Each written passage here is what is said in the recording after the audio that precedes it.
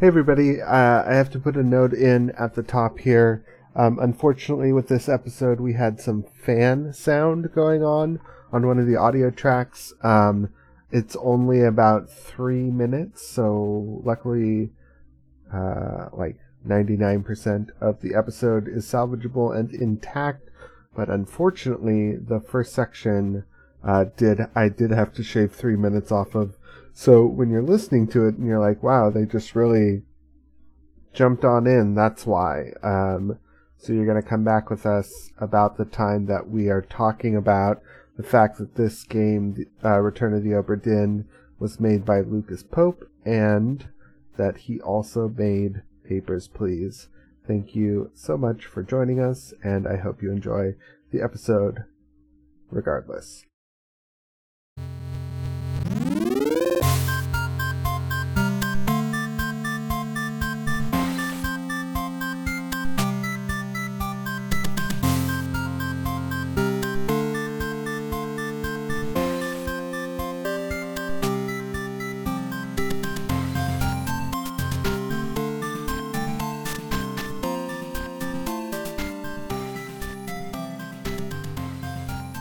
Just to interject here, my fan was on, and I think it might have been recording fan noise for like the first 3 minutes now. I turned it off. Yeah, I think it's okay. Okay. It's probably I think okay. it's fine. Yeah. I couldn't hear anything coming over your microphone, okay. So. Yeah, I couldn't really either. I'll just move the fan down. We'll pretend it never happened. Did you guys play Papers, Please? I did. Yeah, a little bit. A little bit. What did you think of I that? didn't. It's fun, but also I think demanding in a way that I don't really care to beat the game. Okay. Yes. Which, actually, is the point, actually. Yeah. I mean, thematically, that's tied into the whole idea of Papers, Please, is the sort of government bureaucracy and changing political ideologies and groups in control of the country dictates a lot of the, strange things that are allowed and are not allowed. Mm-hmm. And that in your job as someone who checks people's papers to see whether they're legitimate and allow them entry into the country or not, it's not only do you have these increasingly impossible demands placed on you in that position, but sort of the subtext of it is that you have moral decisions to make. Yeah. Where this person, needs to go to visit their sick relative or whatever. And even if you know that their papers aren't quite in order, do you do the nice thing and let them do that anyway, even though you're going to get in trouble for it? Or even if that's what they tell you and that you let them through, that's not necessarily the truth. Yeah. Sometimes the next screen is them running across and throwing a grenade at the checkpoint. So that's right. Dear God. Yeah. But it's a really cool game. I like it a lot. Yeah. I probably won't ever beat it. No. Yeah, I don't really have much desire to go back to it. Feels like kind of a chore. That said, it's interesting. The way that you sort of characterize the gameplay, James, is kind of the way that the Obra Dinn ends up feeling too, right? Yeah. You have to go through these increasingly complex steps to piece together little tiny bits of information that are just less and less connected as you go through the game. Yeah. Mm-hmm. That's true. At least the Obra Dinn gives you a fairly reasonable out early on. Yeah. Yeah. Yeah. Let's talk about the setting. Okay. It is kind of I think of it as like a realistic fantasy setting. So yeah, a little bit historical fiction. Yeah. So obviously it takes place in the real world. The ship sets out from actual England. There are passengers of actual real world location nationalities and stuff. But there's also sort of fantastical elements mermaids and magic pocket watches and giant crabs that have monsters. riders on the back. Yeah. Badass crab riders. Yeah. Definitely some fantastical aquatic monster elements. Yeah.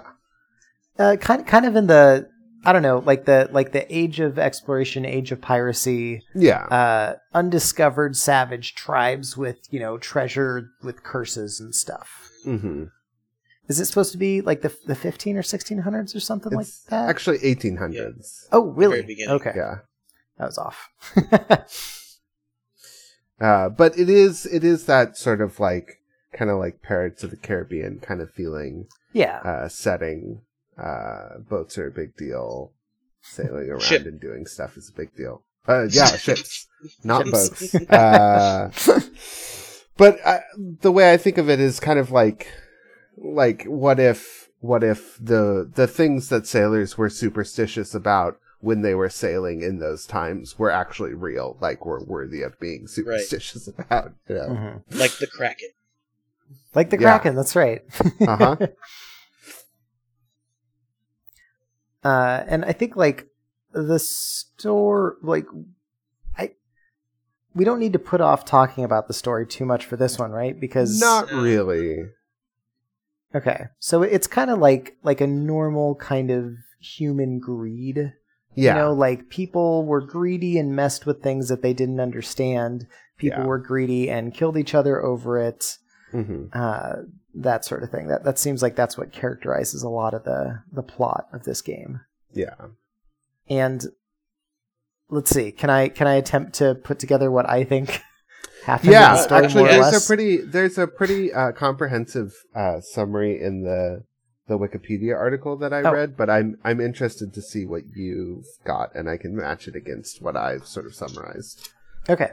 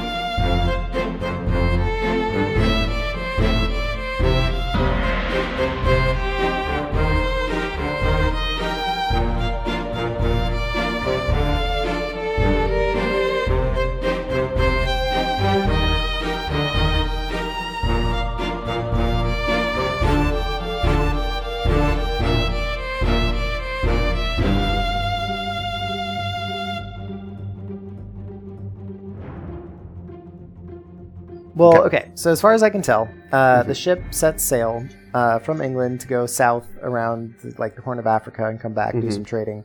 En route to that, there is a group of crew members that leave the ship. Sort of, they go AWOL, I guess you could say. Like they don't have orders to do it, and that group includes members of a visiting royalty like delegation sort of thing. So it says like they're the Fomorians, which is actually a term for Thailand. Taiwan. Okay. Taiwan. Sorry, not Thailand. Taiwan. Yeah. Okay. So people from there are on the ship. There's like 4 of them, maybe, and a couple guards, something like that. Yeah. Some of them leave on the rowboats and go to an island and find a cursed treasure. Is that right? So I think when the passengers are taken aboard, they have the treasure with them. Okay. The crew members that leave the boat sort of abduct them with the treasure. Okay. Isn't it brought on the ship as part of the cargo? Yeah, okay. I think so. Okay, maybe that's it. And it's like kept in a room that's guarded by guys with spears. So wait, so they take it off. They attempt to take it off the boat at some point. Yes. Yeah. They get attacked by mermaids. There's really no other way to say it. Yep. And then they manage to make it back from that by somehow activating the chest, which like zaps the mermaids. Yeah, the chest has like a magic like conch shell in it. Yes, that's right. The shells are important. And that is some sort of like merfolk like artifact. I assume that's the reason that the mer people attack them. Yes. Because they also have the shells with them when they attack. Right. Yeah. So they make it back to the... Yeah, it's very similar to like the chest in Raiders of the Lost Ark. Yes. Yeah. So they try to leave the boat. They try to leave the ship with it. Mm-hmm. They don't make it. They go back to the ship. The mer people attack again, this time using these like giant spider crab type things. They're actually, I don't know if you looked up, they're real crabs. They don't get that big, but they do look that stupid. Yeah, they're like Japanese, like small crab bodies with giant spider legs. They're the silliest thing, but like legit like 5 feet long, like giant leggy things. So anyway, so they come aboard the ship and attack it. Mm-hmm. They get rebuffed. Yes. Then the Kraken attacks with, classic giant tentacles slapping all over the ship and grabbing people. Yeah. And then some of the crew are fed up with that. Some of them try to leave in the middle of the night. Mm-hmm. Others commit mutiny and kill the captain and some other people, and other people get killed in the process of that. Yes. And then eventually everyone's dead. Yeah. Did you end up... Yeah. Did you end up watching the extra chapter? No. So that happens like after the Kraken or during the Kraken attack, I guess. It's sort of intimated that the Kraken is also called by the merfolk. Right. So the captain goes down to the hold where they're keeping them, and starts killing them until they call it off. They're dumped off the side of the ship with all of the shells. Okay. After that, they head back to England. Some of the passengers and crew members decide to get off at Africa. Mm-hmm. And then at the very end, the doctor kills the ship's monkey to make a monkey's paw. I did see that clip. Yeah, and specifically to wish the Oberdin gets back to England, but also as like a MacGuffin to activate the last chapter memory. Okay. Because it's a murder on the ship, and that's the way that works, I guess. Right. Well, so also, I guess that is like in classic monkey's paw wish granting sense. Is like, yes, the ship makes it back, but nobody is on it. Yeah. So at the very end, there's a mutiny. The captain kills the remaining mutineers and then commits suicide. Yeah. Next to his dead wife. And there's no happy story. No, I mean, I guess the fact that some of them survived. Yeah. 5 years later, it shows up in port off the coast of England, and then your character is sent out by the East Indian Trading Company to sort of like investigate and assess what went on. I mean, you're kind of like an insurance claims adjuster. Exactly. Yeah, right? you definitely exactly are. Yeah. Yeah. How do you come across the magic pocket watch? Don't you get it from the doctor in the package, or are you given it by the East Indian Trading Company? I think it's kind of given to you for your assignment. Yeah. But I was curious as to its origin. I don't think they really talk about that at all. Except that in the synopsis I read on the Wikipedia article, it mentions that the doctor specifically kills the monkey, so it can be like that section can be learned later on. So there must be some sort of like foreknowledge that the magic pocket watch exists. And that it's going to be used to figure out what happened on the ship? Yeah, but I don't know. That's interesting. Why or how. Huh. Yeah.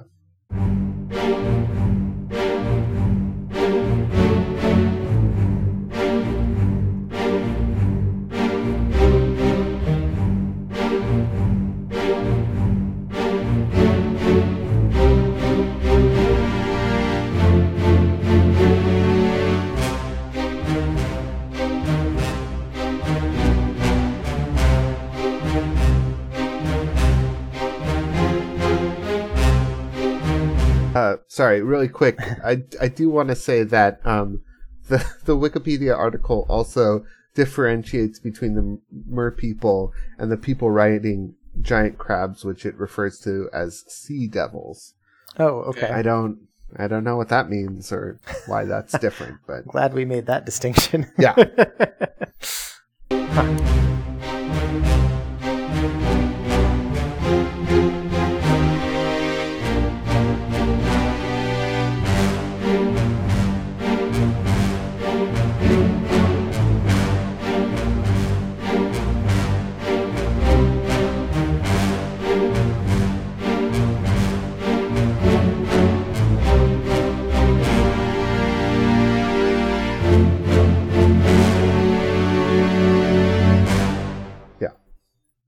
Okay. Getting into the gameplay, like the story and the gameplay are basically one and the same.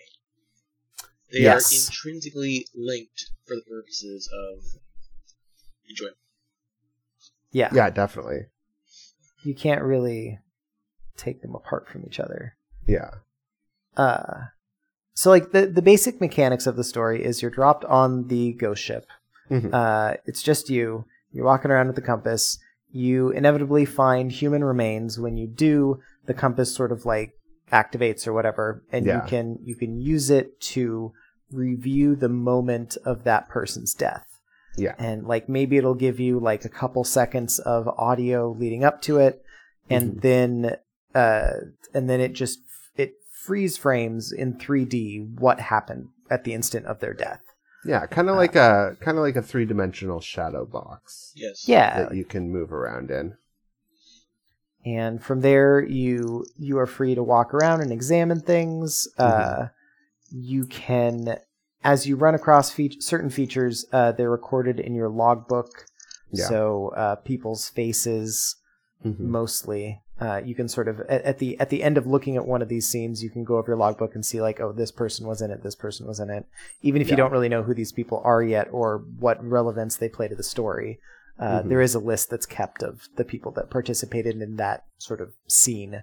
Yeah, and the most important, well, maybe not the most important, but the kind of important part of each scene is identifying who got killed and how they got killed. And you do that. Each scene centers around a single person, or sometimes multiple people, like 2. Yeah, I think there are a couple with. Yeah. And then you sort of sort through a list of like verbs that you can choose from. So there's stuff like stabbed, knifed, speared, spiked, crushed, shot, clubbed. Clawed. Burnt, clawed, torn apart, eaten, yeah. So, and some of those are only connected to certain characters or things. So there's a lot of the things that the monsters do that only they can take that action. So like things like clawed, speared, spiked, stuff like that. But for any of the things that the humans can do, you're also given a line to identify who the killer was. So it looks like this person's name was, shot by this person's name, or unknown was, speared by a terrible foe, or whatever. Right. And even if you don't know exactly who did it, you can also pick sort of generic categories. So you can say, like, this person was shot by an officer or a crew member or whatever. Yeah. I don't know if this was the inspiration for this game. This game came out in, like, 2018. But in 2013, like, the act of investigating a crime scene and running around in a 3D environment looking for clues was done in Batman Arkham Origins. Where it's very similar. Like, you can follow, like, bullet trails, and you can, like, kind of fast forward and rewind and speed up certain events while walking around in this kind of augmented reality. Kind of served as an inspiration for this game. Could be. That could be. The other thing that we were kind of thinking is that is it disappearance of Ethan Crow? Carter. Is that right? Carter. Yeah. It has a very similar kind of thing where you're given kind of a sequence of events that lead up to a death. And you kind of have to put them in order. Yeah. This reminded me quite a bit of that game. Yeah. If we wanted to hear more about Ethan Carter. We've done an episode on it. You have? That's right. Yeah. Please check out our whatever episode that was. So just as to sum this up real quick, you find human remains. The watch gives you you'll hear a brief little thing, maybe someone says, Bob, look out. And then there's like a crunch sound. And then the scene pops back into view and you see Bob getting hit in the head with a club. And you look at the person hitting them, and it looks like, I don't know, Zoe, the crew person.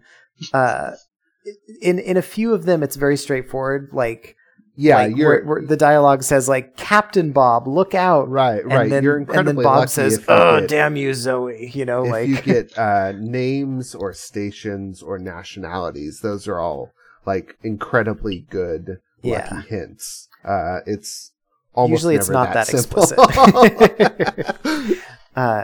So then once you have that gives you all the information you need to fill in how that person died and by whom, or maybe to give you hints at other people.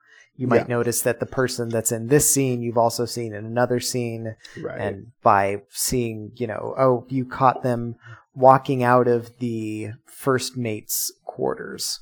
So maybe that means they're the first mate. They're wearing an officer uniform. Later, you see them standing next to the captain.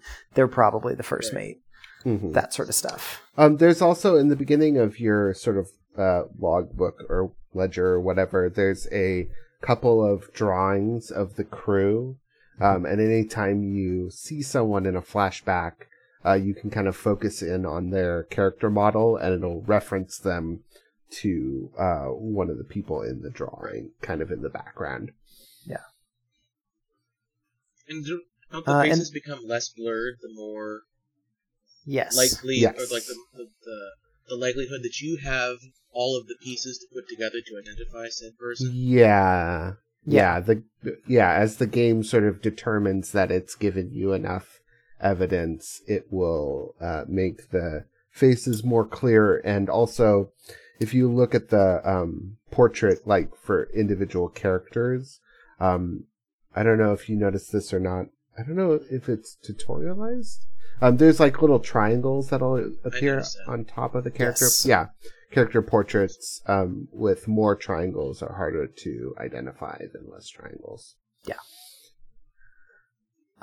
And there's one other kind of way that you get from death scene to death scene, and that is... Okay, so all the stuff that's happened on the ship is broken up into chapters. Each chapter has multiple, scenes, let's say? Scenes, and multiple deaths. And multiple deaths.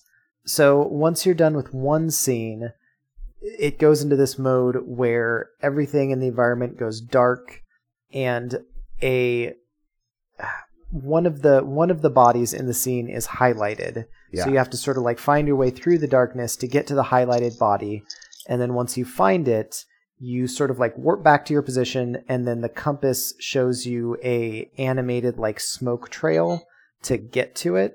Yeah, and it'll place it somewhere on the boat. Yeah, and it's kind of cool how it's programmed, because the trail comes out and then it always waits for you to follow it. So, if you're not looking at it, it'll just stop and wait until you're actually watching it, so you can never really lose track of it. Yeah. And then eventually it leads you to what is effectively the next step in that scene, or the next death, or whatever. Yeah. And the other way that you can progress is after you've seen all those scenes or steps, there is a door in the nothingness of the environment that opens up that you can walk through to return you to the real world. Yeah. Yeah. And it is worth noting probably that each scene is confined to a specific area where it takes place. So you can't just like, oh, this guy is dead here, but like I'm gonna walk off and explore the rest of the ship. Like, maybe not entirely, but to some extent you can. Yeah, like there is, you can usually see a little more around the edges of the scene than like I even expected most of the time. Yeah, like sometimes if you're on the lower decks, you can maybe like go up a staircase and see like some people walking around, or there's like certain chapters where you turn a corner following like a blood trail.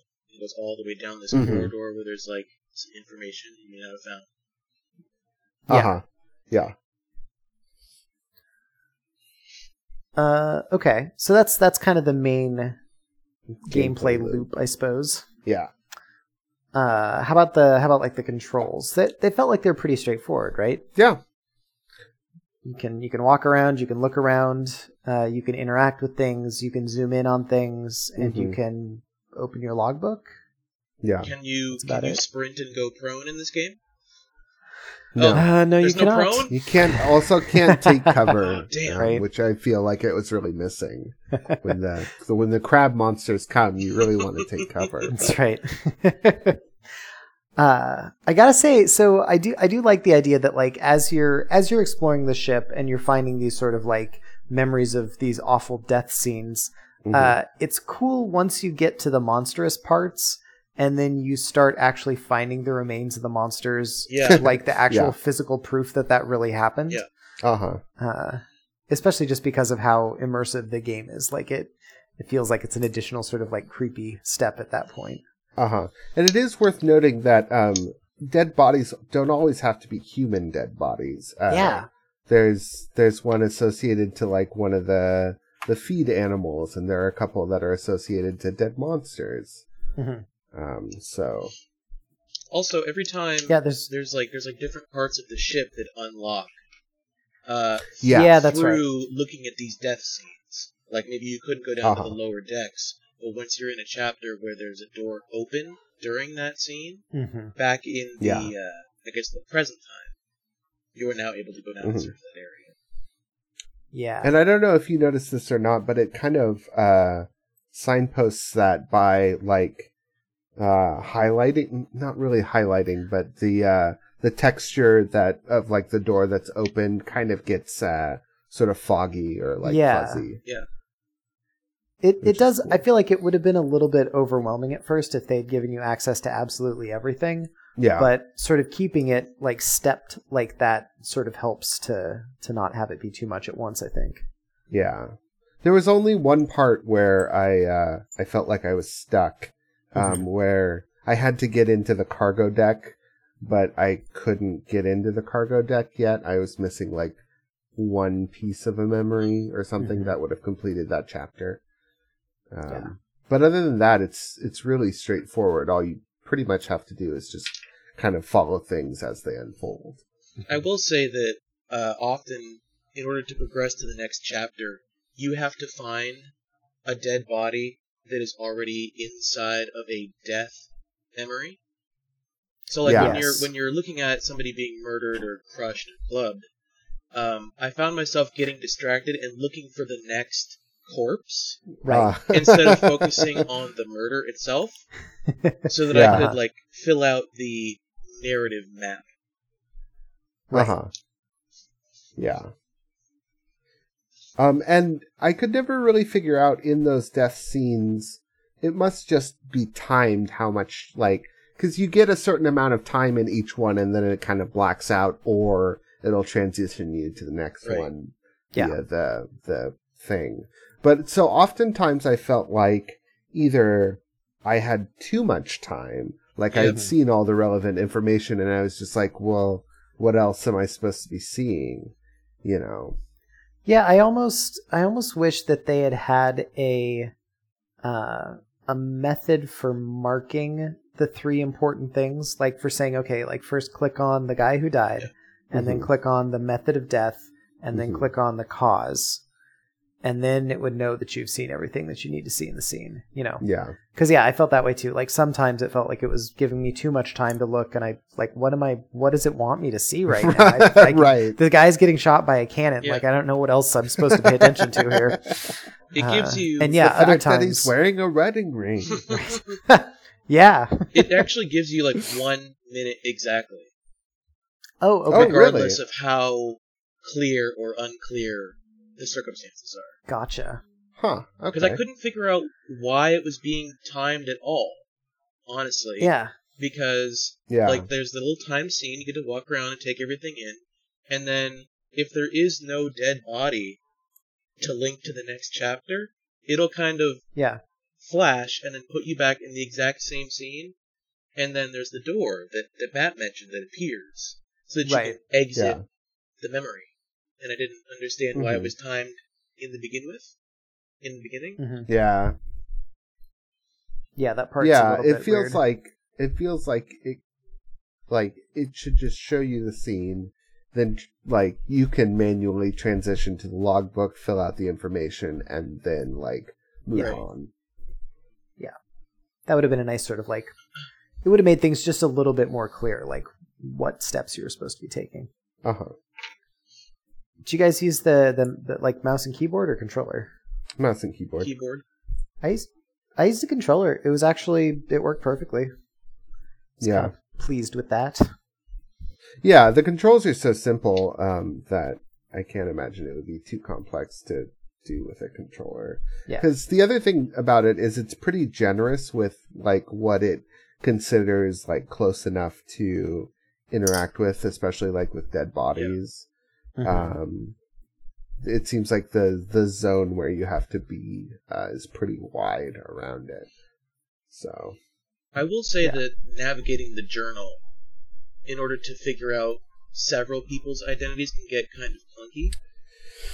yeah, Like, it's Yeah. like, I know, like, let's say, I think I remember seeing this person's face in Chapter 3, Section 4, but, like, I couldn't get there fast enough, and the game does give you, like, bookmark options.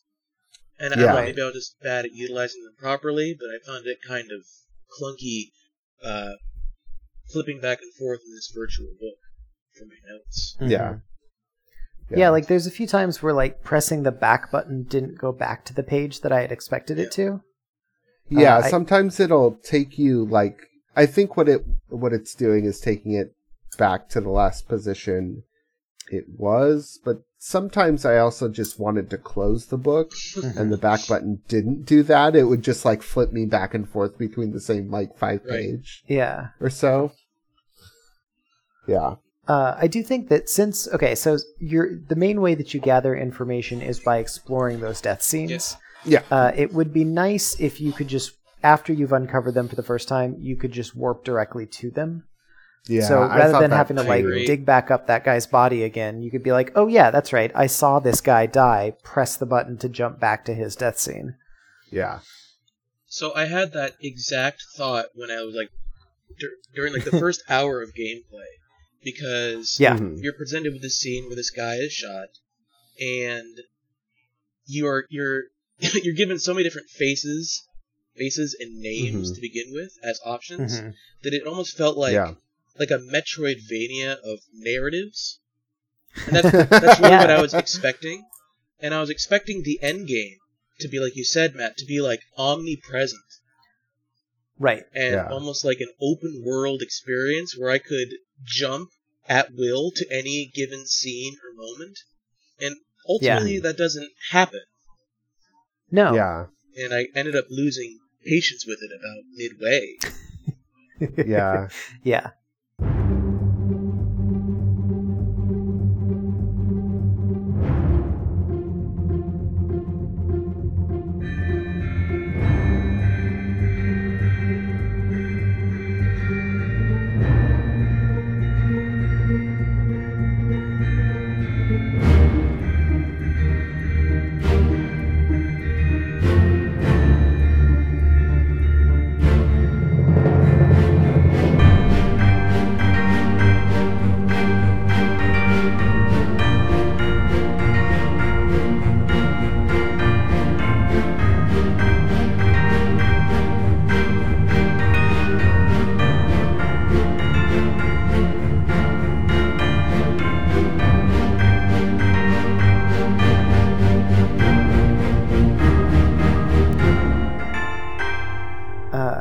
because we can. So there's 60 people on the ship. Mm-hmm. Yes. But you can leave after you've played through all of the initial death sequences, basically. Yeah. Do you even need to? You don't even technically have to solve any of them. No. You just have to witness them. Yeah. You'll get chewed out for not doing a good job at the end. Yeah. But it's worse than chewed out. The guy kills the himself. doctor dies. He's right. so sad that you did a bad job that he's like, well, this wasn't worth it. So disappointed in you. Yeah. What about so I guess we've kind of talked about the difficulty, frustration level. There's definitely some of that comes just from straight up difficulty of the game. Yeah. Like looking back on the wiki to be like, how was I ever supposed to know who this person was? There's some things where there's like, I don't know, like where they were bunked or like numbers on the bunks. I totally picked up on that. Like, that wasn't. Yeah, that I noticed the numbers on the hammocks, and I was like, oh, this seems like a clue. But the things that really threw me off was like there's specifically like only 3 or 4 women on board. Like solving the captain's wife's death is pretty easy, but there's another woman that gets murdered, and the way that you figure out who she is like you have to look at the names of the women listed, notice that one of the women is married, you have to find her husband, and notice that in the drawing he's wearing a wedding ring, and then that the woman who's wearing a wedding ring is that person. Yes. Like, oh man. That's so much. Right. Yeah, so that's sort of just like straight up difficulty of playing the game. Mm-hmm. There is also a little bit of difficulty added by sort of awkward interface stuff. Yeah. And just the sheer number of people. There's true. 60 people. Yeah. I think I solved like maybe 10, 12 of them legitimately. A couple of them I had to look up just to like give myself a booster. Right. Yeah, I finished the game with only finding 6 of them. Oh wow. I think at least 13. Oh wow. But and there's 60. That was it also has this other weird thing, kind of weird mechanic where it only tells you when you've correctly solved 3 murders in sets of 3. Yeah. So you could go through a section and be like, okay, I'm pretty sure this is like that guy, but it won't tell you that you got it right for sure until you've solved 3 of them, and then it'll lock in 3 of those into your logbook. So, like, if you think, oh, well, this is the guy, but then maybe in another chapter you come across the piece of information that's like, oh, well, maybe, like, that was, this guy was actually this other person. Even if you got it right the first time, you could switch away from that right answer accidentally without the game telling you. And I think that seems like a weird and bad design decision. I don't really understand why that I think that was designed so that you can't brute force your way through the game just by guessing. Yeah, I think so too. So like if you were just like, is it this guy and this guy and he died this way? And if you got it right, it'll tell you immediately. So you have to try to like do your best. Like always. Yeah. I guess. I just wish I had a little bit more feedback, because there were times when I was like, oh, I'm pretty sure this is the murder, like I got it right. But I wouldn't find out that was the case until like 2 or 3 chapters later. Right. And also the like specifics of the death verbs that they use can be a little bit wonky. I know that I read a couple of times that there is actually a little bit of like variance that the game will allow you, but when you're listing a murder, like you have the choice of like murdered by a crew member, an enemy, or a monster. And the like, what's the difference between an enemy and a monster? Yeah. Right. Because the line that's associated with enemy is like murdered by a foreign invader or something like that, which could describe either the crab riding people or the mer people. Yes. Right. Or even the tentacle monster, maybe. Yeah. Yeah, sure. But in most of those cases, they want you to use the term monster. I'm, you know. Or there's like speared and spiked, or like cut and then like slashed, killed with a sword. Yeah, that sort of stuff. So I might have gotten the murder right, but the verb slightly wrong, and the game doesn't like give you any feedback about that. No, which is kind of frustrating. I had two examples of that. One of them is a nitpick. I'll give the nitpick one first. There's a character who is being executed by a firing squad.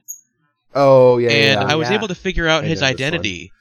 But then I was like, who killed him? Is it the guy who literally shot him? Or is it the guy who gave the order to kill him? Right. Turns out the game wanted you to choose the guy who literally shot him. Because they explicitly show you like the bullet trails, right? Which is a pretty neat discovery. I was like, oh, that's cool. Like all the other guys missed, and this was the one bullet, and I'd identify his killer. The other problem I had, there was a woman who gets killed by a mermaid on like a small lifeboat, and she gets grabbed from behind. Like it's like, is that clawed? Was she bitten in the neck? Like it's difficult to tell. Yeah.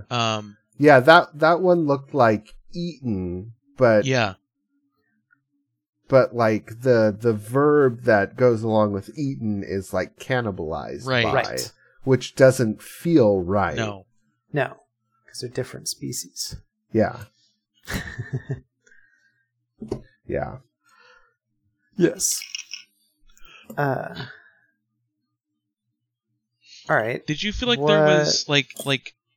So I mentioned like how I wanted the game to be like a Metroidvania of narratives, and I wanted it to open up at the end, but it felt like there was just a lot of backtracking.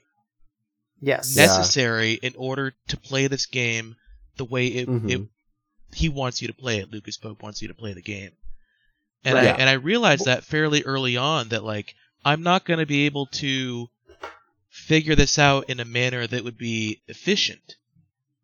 It's gonna take a lot of meticulous note taking and retreading. I think the logbook is supposed to be like a little bit of a shortcut for that, but even with it and having the ability to flip back and forth pages, I don't know how you would get around like keeping a physical notebook. I tried. And, it wasn't working. Keeping your own notes. Yeah, like the logbook is kind of just the bare minimum of what you need. And as far as the Metroidvania stuff goes, I kind of like I had the same thought that like eventually once I started to sort of see the patterns and become familiar with the people or whatever, I'd be like, oh, now I can take this knowledge and go back and re-look at things and clean everything up at the end. But it you never really feel like you have anything that solid. No. Like with Metroidvania, you might have like, the double jump and be like, oh, now I can clearly get to higher platforms than I could before. Yeah. But it's very rare that you come across anything that explicit and like obvious to know where to go back and use it. And it feels like... even... Go ahead.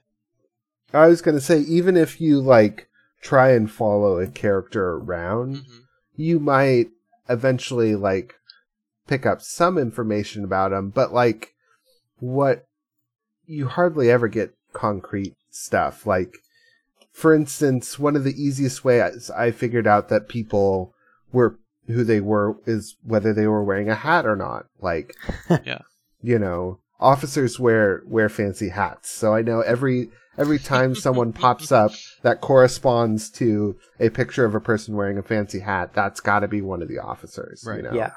And then sometimes you can pick up like language clues or accent clues, but you know, there were a lot of them that were marked, you know, easy to identify that I was still like, Yeah. who, how, what? Yeah. What was this person supposed to be? And the game Well, knows this. He's intentionally Yeah. he's intentionally stingy with the audio cues. Yeah. Like accents are used pretty frequently, but as far as like people calling each other by name, it's Yeah. so infrequent. Yeah. Mhm. There's one of them where there's a pair of brothers.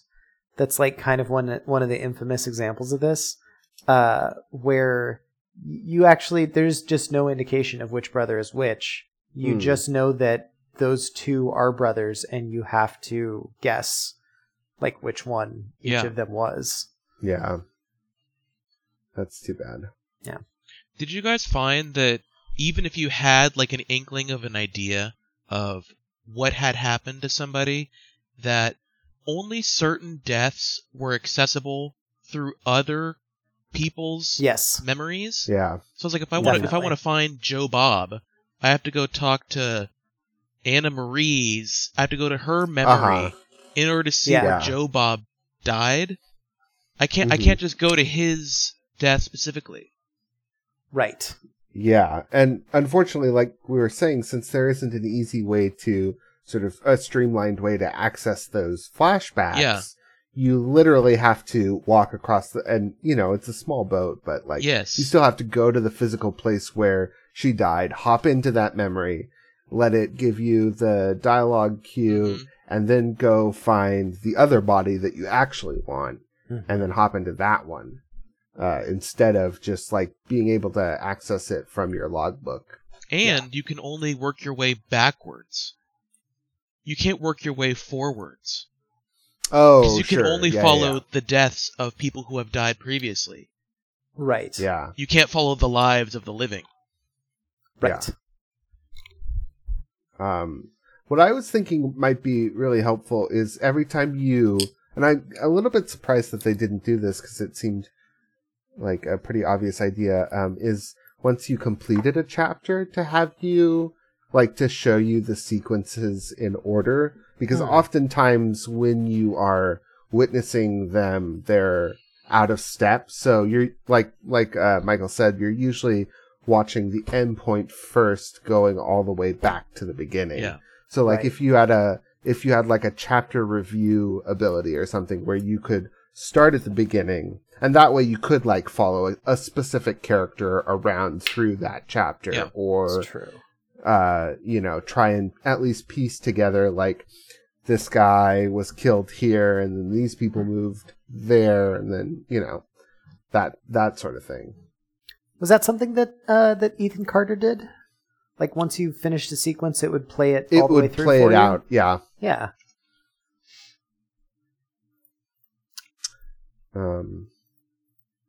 Well, I feel like we've already kind of talked about the story.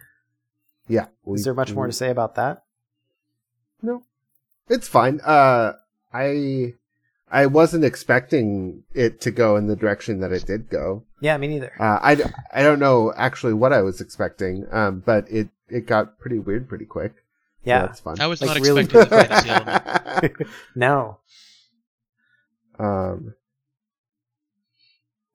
There's not any particular sort of like protagonists or antagonists. No, I mean, your like main character is basically just like a player insert. Yeah. And I mean, like, you can kind of think of like maybe the officers as being like the protagonists, because they're I feel like they're the most frequently featured. Yeah. In the memories, but like there isn't. It's more about the story as a whole than individual characters. Circumstances. Yeah. I would expect that there is one lone character who holds like the most killed, or like the most most murdered people. Yeah, I wonder who that is. Yeah, that's a good question. Probably the captain. maybe. I mean, he kills He has that 3 whole fight people in the beginning, and then he also kills some mermaids. Yeah, and himself. Yeah. And himself.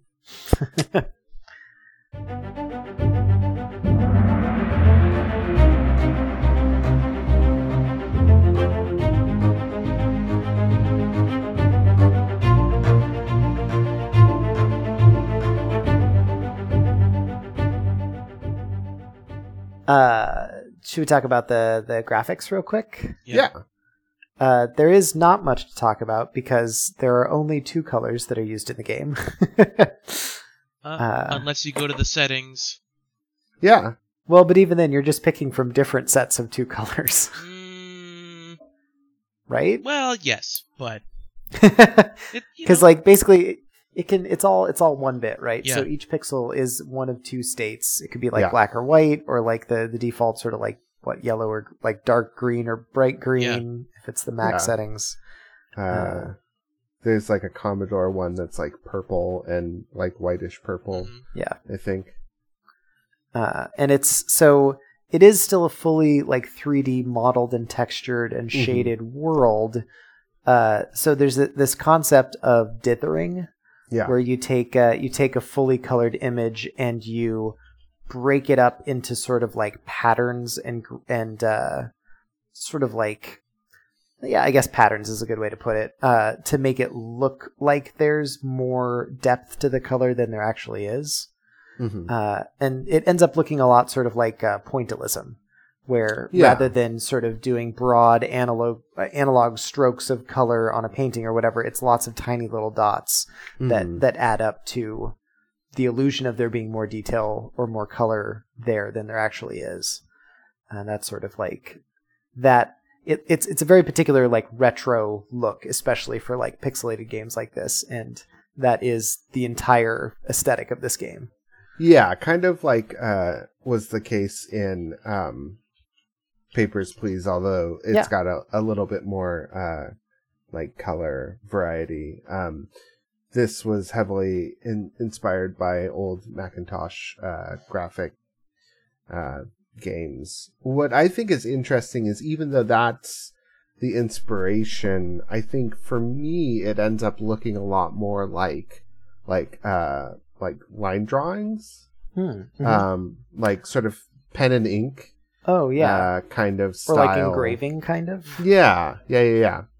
Then I mean, like if you're looking at something that has like a light gradient on it, you can kind of see the dithering gives it a little bit more of that sort of old computer style. But if you're just looking at like a big scene, then it looks a lot more just like simple line art to me. Yeah. There's kind of like cross hatching kind of detail for some of the shadings and stuff. Yeah. Which is also kind of interesting because there's one of the crew members is an artist. Yeah. Who's the one who does the illustration of the crew in the beginning of the book. Yeah. That's pretty much it about the graphics, right? I mean, like I feel like there isn't much more to say than that. I like it. I think it looks really cool. I agree. It's one of the main reasons I wanted to play this game. Yeah, it's for sure. Striking. How about the way it sounds? I was just going to say, I don't know if you guys feel this is the case. For me, for some reason, low poly graphics often, especially like in a first-person situation, oftentimes feels scarier. I don't exactly know why, what to attribute that to.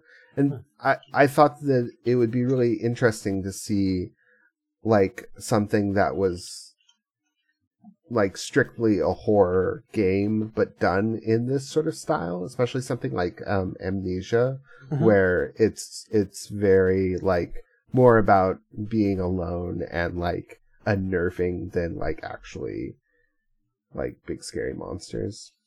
Do you think it's because it like leaves a lot open to your imagination? Maybe. And like specifically in this game, like you're walking around an empty ship where you know like terrible things have happened. But oftentimes I think in older games, it's the limitations on what you can do within like an older first person shooter game. So, or like the first 2 Elder Scrolls games, I actually think are really scary because there's not a lot of like anything going on in an audio sense except for like monster noises. So whenever you're walking around in a dungeon, like you're almost only ever hearing like enemies kind of around you, and that sort of ambiance is spooky to me. I don't know. Yeah. Yeah, that's it. But music. Yeah. Well, and like audio more generally, like there is the ambient noise. Right. I don't know. I didn't have any problem with any sound effects or whatever. They all seemed like nothing seemed out of place. Nothing seemed lacking. They all seemed very meticulous. Yeah. Especially all of those audio clips. They only let you hear what they want you to hear. Yeah. Right. You know, well, and when like people walking around, rain splashing everywhere, and animals creaking of the ship. Yeah. It's all very well done. Yeah. When everything is really dialed down to like just the important like salient facts about that scene. They did a really good job of that. Yeah. And the voice acting was fine. I didn't ever have any problem with any of the voice clips. That seems pretty good. Like I almost wish there would have been a little bit more of it, but again, sort of for gameplay and atmosphere reasons, I understand why there wasn't. Yeah, definitely. The music, I liked the music a lot. Yeah, it was good. Not particularly memorable, but fitting. It is for very fitting. Yeah. One of my favorite things, I don't know if you guys noticed this, and actually, I don't know why you would ever do this, so, but like, once you initiate the pocket watch, there's like a sound, like there's like a small music clip that plays. Yeah. And if you turn away, or you can close the pocket watch, and it actually like stops that music bit where it is. That's cool. It's fun. Yeah. Again, like I don't know, I can't think of a single reason you would do that, but it's a fun little touch. Huh. I did notice that. Yeah, and so if with the game being broken up into chapters, which are then broken up into multiple scenes, also each group of scenes has its own music that's all sort of like variations on a theme. Yeah. So like as the chapter progresses, you get sort of a flow of music that gets more intense or whatever as events call for it, which is kind of fun. Yeah. I'll be honest, I didn't realize any of that playing the game. I got stuck trying to identify certain people, and I followed this lead to a chapter, and I spent a fair amount of time in this chapter. And since you mentioned that each song or each chapter has a song, it's like a loop. Yeah. It's a loop that plays. And each one is only like 30 seconds. Right. Yeah. And I began to notice this, and I only felt like there was like 3 songs in the game. Turns out there's like 26, 27 or so. Yeah. I had no idea. But like in terms of like total music composed, I think it's probably only about a half an hour or so. Yeah, it is. It's not actually like a lot. It just does a really good job like looping and then sort of fading into the background. Right. Yeah. And just being like a part of the scene. And again, this is all composed by Mr. Lucas Pope. Yeah. It's a one-man show. Yeah. That's right. Was there any, like, I think that the music that I liked the most was from the Soldiers of the Sea chapter, which had sort of like tubular bells in it, which was really nice. That was the one where like the giant crab people attack. Right. Yeah. I think. And like it had sort of like a bouncy like bass strings thing going on. I don't know. I remember really liking the tracks from that one.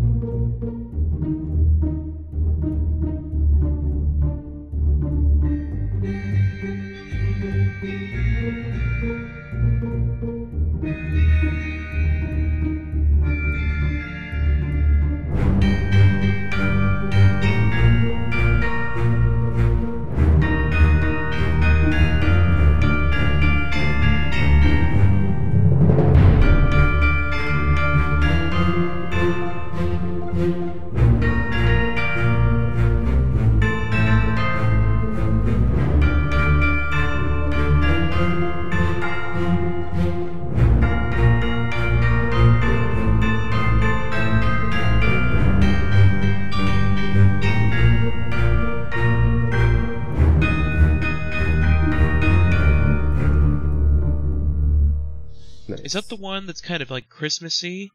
Or is that the... Yeah. Oh, yeah, I like that one. Yeah, like kind of weirdly Christmassy too, because like the bells don't sound like anything that bad is happening, right. And meanwhile people are getting like stabbed through the abdomen by crab claws and. Mm-hmm. I don't. Other than the like main like investigation theme, that's kind of like the that one I remember. I don't really remember many of the other songs, though. I don't remember the exact song, but once I got to a point where there was like an organ being used, I got very excited. Yeah. And I was like, oh! That's right. There was a really good organ track, yeah. That was pretty cool. And it had like kind of like this marching quality to it. Uh-huh. I like that quite a bit.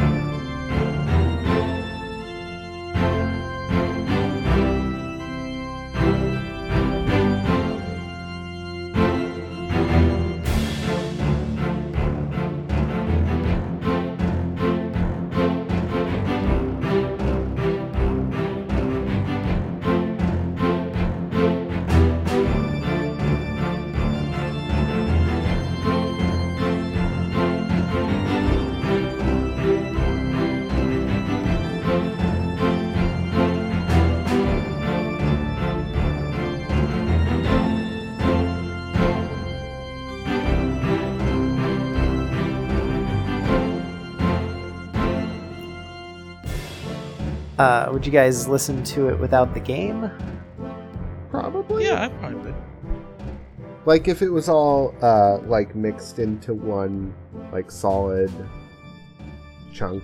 Yeah. You know what I mean? Like a what do you call it? The thing. Like an overture that has all the different themes in it? Yeah. I don't know. I don't know if I probably won't go back and listen to it. Like even the bits that I like, I feel like I liked them in the context of the game. Like they're more like little musical stings that sort of like accompany story beats than they are like a full song, you know? So I guess that is actually kind of the same as you, James. It's like if it were mixed into something that was a little more standalone. Comprehensive. Yeah. Yeah. Which I think brings us to evaluation. Yeah. I like this game. I think it's me too. Really interesting. And plays in an interesting like idea space. I wish it wasn't so hard. Yeah. But I'm also glad that you can at least beat it. Even without like solving everything. It's true. Yeah. It actually, so this game really made me want to turn around and play it with other people. Yeah. Because I kind of think like Myst or like Riven or one of those games where sitting with a couple other people so that everybody's looking for clues and keeping track of stuff at the same time just like increases your coverage, you know? It would have to be with people that are down for this particular level of like frustration and detail-oriented stuff. Right. But And the thing there would be like different people ideally would pick up on different things. I think the hard thing about this game is while you kind of know what you're getting into going into it, I don't think it really sets expectations well enough to explain to you the level of minutia that you're supposed to pay attention to. So if you had like 4 or 5 different people all paying attention to different things or picking up on different things, that definitely seems like it would make it easier. I'm going to say that I respect this game more than I ended up enjoying it. Like, that's it fair. It reminded me a lot of The Witness by Jonathan Blow, where it's like, this is the game, and you're going to continue playing this game, and when you finish this puzzle, there's like 60 more, or in the Witness case, 1,000 more, right. just like it. Yeah.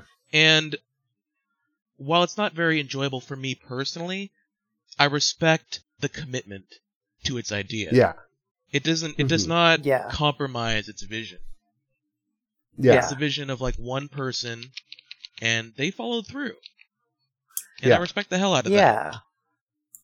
So it's an artistic accomplishment. Yeah. For sure. For sure. Yeah. Like maybe it's not perfect. Like maybe it's not quite a masterpiece, Right. but it is like a pretty incredible creation. It is. Yeah. I think we've touched a little bit on room for improvement. Mm-hmm. I would love to have the ability to go to individual scenes from the logbook. Yes. And then, like I said, I think having like a chapter review section would be really helpful. Yeah. I was hoping that there would be just a little bit more interaction you could do with the world. With like, I don't know, like in the process of watching those little scenes, you could like, you'd have to pick up something in the present and return it to the place that it had been taken from to like lay a ghost to rest, and that would play a final memory or something, just something a little bit, so that you'd have a little bit more way of actively participating in the world rather than just sort of passively observing things. It's true. Also, it would be cool if there was a little bit more like mobile elements to the game, because you as a player move around, but nothing else in the game moves. Yeah. So, if there was maybe like a wandering ghost, or like, something that only popped up every once in a while, maybe that would just make things even harder to find, I guess. Yeah. But Yeah. it would at least make the world that it takes place in a little bit less static. Yeah. It'd be kind of cool. Like the only interaction you have is opening doors. Yeah. You don't actually pick up anything. You don't, go through people's pockets to find notes or find keys to rooms. I think that would have kind of made me a little more invested or engaged. Engaged is a better word. Yeah. Yeah, actually, if you could, like, if through the process of the memory you realize that someone had the key to that room, and in the real world it was locked, and then you could find their body eventually, be like, oh, now I have that. Yeah, that would be kind of a cool mechanic. Or it might, like, if you got more, like, sort of investigation ability instead of just sort of having to passively witness things, it might provide them ways to give you like clues a little bit easier too. Yeah. So like maybe you would find, a book in another language in somebody's, bunk or something like that. There's also no journals, which I found hard to believe. Yeah, that's on true. a ship this size with this size of crew. There's no journals, there's no logbooks other than your own. There's a mutiny that happens. I'll bet there was like notes that could have been found, or probably. Yeah. But there isn't any of that. There's simply following the trail of bodies. Right. What about appeal in terms of who would like to play this game? Question. Book clerks. Yeah, I don't know. Like if you like these sort of puzzle solvey exploration, like it fits. I feel like it fits into the walking simulator genre a little bit, if only because you don't actually need to solve any of the mysteries to get through the game. That's true. You can really just wander through and look at things and then finish. I mean, James and our parents are playing it, apparently. I know. Are they really? Yeah. I'm actually kind of curious to like talk to them about it a little bit. Yeah, I wonder what they think. How did you? Yeah. Was it just like they were interested on their own and they hopped on? Oh no, I had mentioned it to them like a couple weeks ago, I think. Yeah. So yeah, I don't know. Maybe we could even I could go over there with the field recorder and like nice. have a little conversation with them and loop that in here. Cool.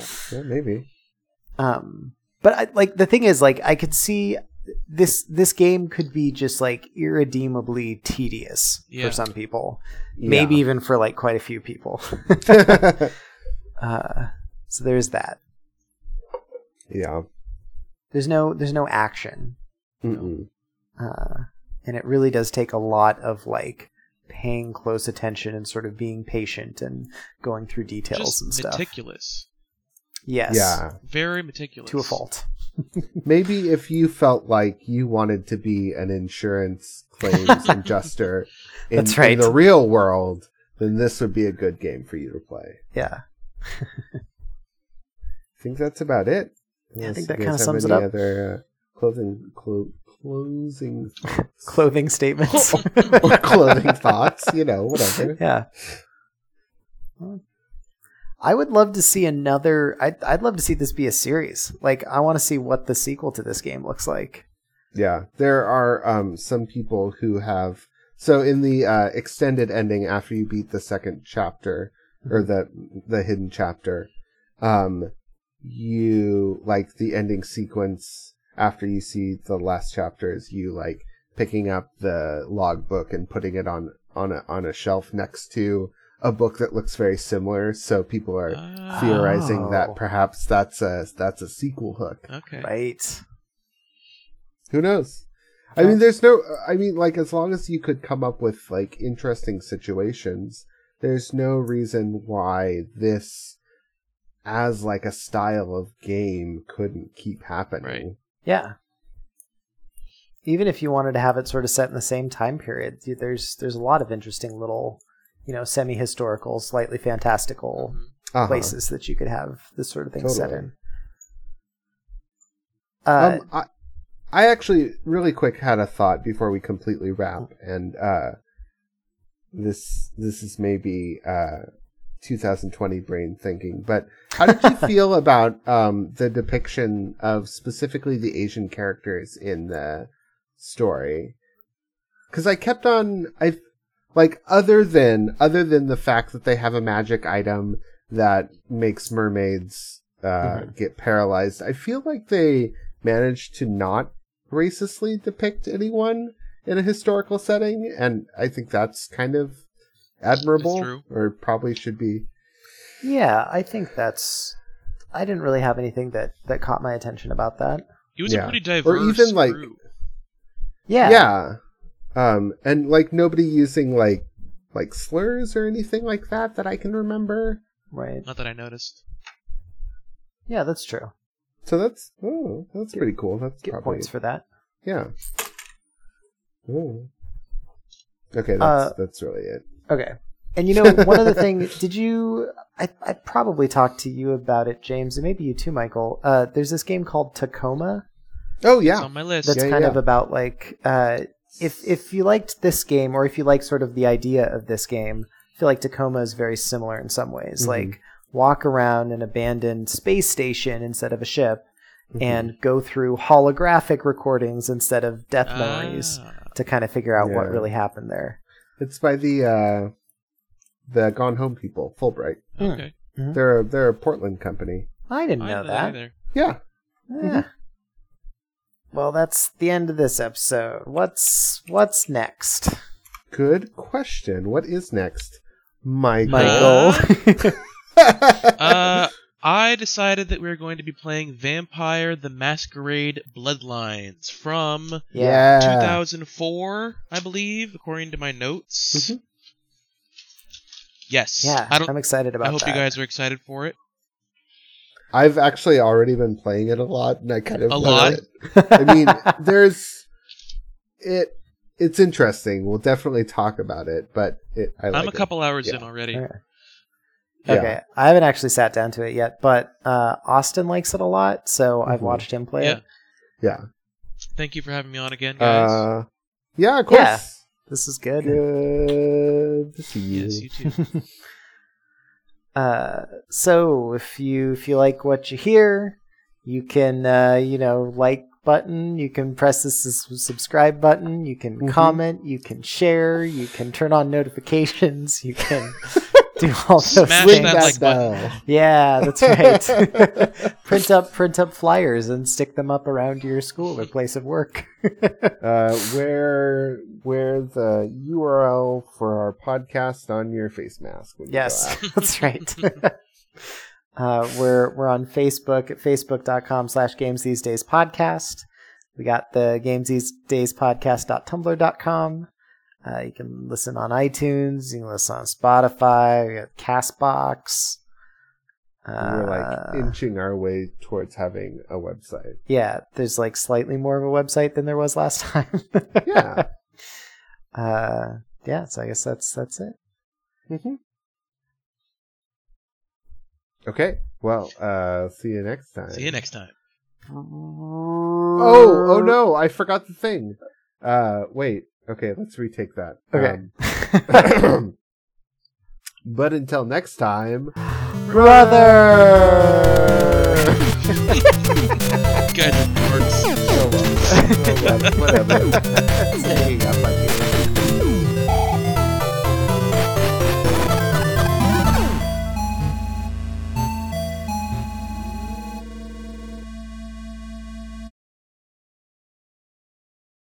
I don't know what I mean. What are we gonna do now? We're not just brothers. We're brothers and a cousin. That's true. We have to say like family instead. Family. Yeah, I don't know. Yeah. All right. Okay. Okay. Yeah, that's reasonable.